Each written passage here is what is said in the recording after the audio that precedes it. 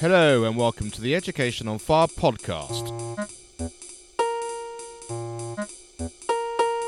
The place where we share creative and inspiring learning in our schools.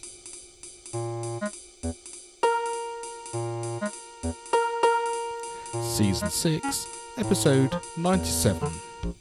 Hello, welcome back to the Education on Fire podcast. My name is Mark Taylor. This is the finale of our Season 6 English and Literacy season, and I just wanted to thank everyone who's been involved, all the wonderful guests who've been on the show sharing their expertise and their insights and their inspiration as they were teaching children either online or through their own classrooms on a day-to-day basis. It's just been such a wonderful thing for me to be able to explore with them and to share with you, and I think it's something which is a real gift, and I'm incredibly grateful for them sharing their time and all the wonderful things that they've got to offer everybody. And I think as we all start to share and listen more, it just builds up our bank of knowledge and understanding of exactly what education can look like, especially in a child-centred idea of what that is.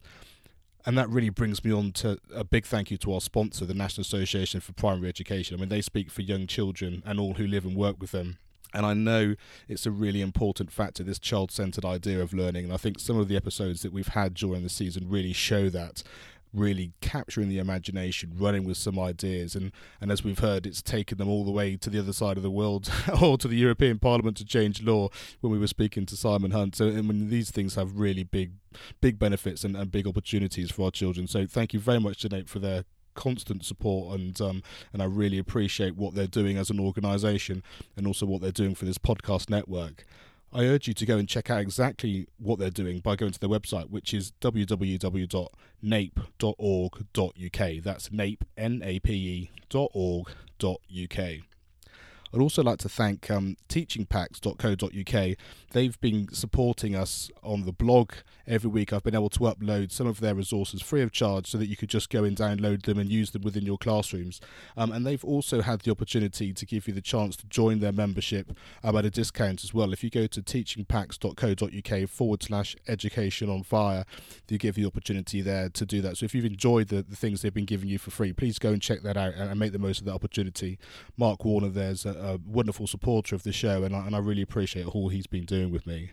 So I really wanted to tell you that actually we're going to be going through and just thanking everybody from each episode, and I'm going to have a link to all these episodes on the show notes, so that way you'll be able to just click it all the way through directly. So if you go to educationonfire.com/097, then this episode should pop up and there'll be links to every single episode that have been in the season. So that's the best way of doing it, educationonfire.com/097, and that should pop up with our end of season finale.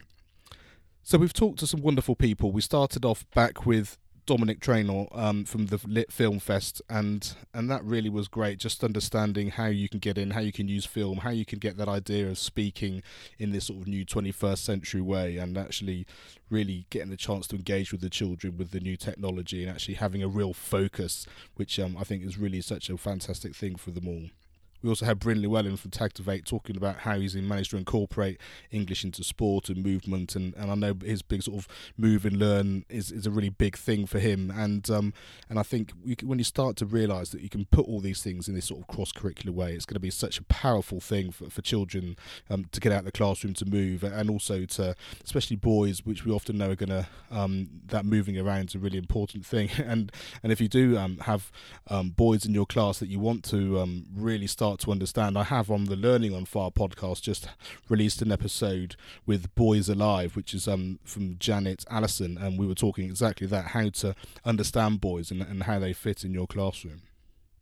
I really enjoyed my conversation from the Enchanted Wanderers with Emmy and Taryn, talking about some of the wonderful circus skills, things they do, some of the workshops they're doing, and of course they said they were coming back to the UK soon, so do check out that episode to see how they can come into your school, and the fact that they were also, as storytellers, giving you the opportunity for them actually to do a talk of some of the stories that you're producing in school, which they'll put on their YouTube channel. So that's a really interesting thing for you to be able to get involved in, and for them to help you, which is wonderful. I also like the companies that are really part of this education transformation, really. Education City, we chatted to Hayley Taylor, talking about, how some of the people involved, real educators, actually trying to make a difference on a day-to-day basis for us all as teachers and educators, taking some of the time out, actually having the chance to understand the progress of how everyone's learning. And I think some of these things are really, really key for taking some of the stress off of some of the workload that some of us are doing in schools. And so I think it's a really great thing that we can actually start to understand how we're all working together to build this new framework of what education will look like moving forward. I love chatting to Simon Hunt. His whole discussion about poetry, how he started it off, how he took it all the way to the European Court and changed law and all that kind of thing was just so inspiring and so wonderful to listen to. And I really appreciate his time, and I've had a chance to chat to him a few times since then, and it really is such an opportunity, I think, for us to really understand if we just go with the flow, if we actually just take these opportunities and just take a bit of a risk sometimes, it really does pay off in a massive way. Well, I chatted to Melissa Webb all the way over from California. It's great just to hear some of these online support that you can have in terms of going that extra mile if you want to do it yourself, or if you're homeschooling, having that opportunity as well. And Melissa's very, very, I think her structure and her idea of how she put all those things together really made sense to me. So hopefully if that's something which really spoke to you, it's something you can really make the most of. It's always a privilege when you hear someone like Professor Teresa Kremen talk, and because I was at the Christian Schiller lecture that Nate produced each year, this year was in the Oxford Brookes University.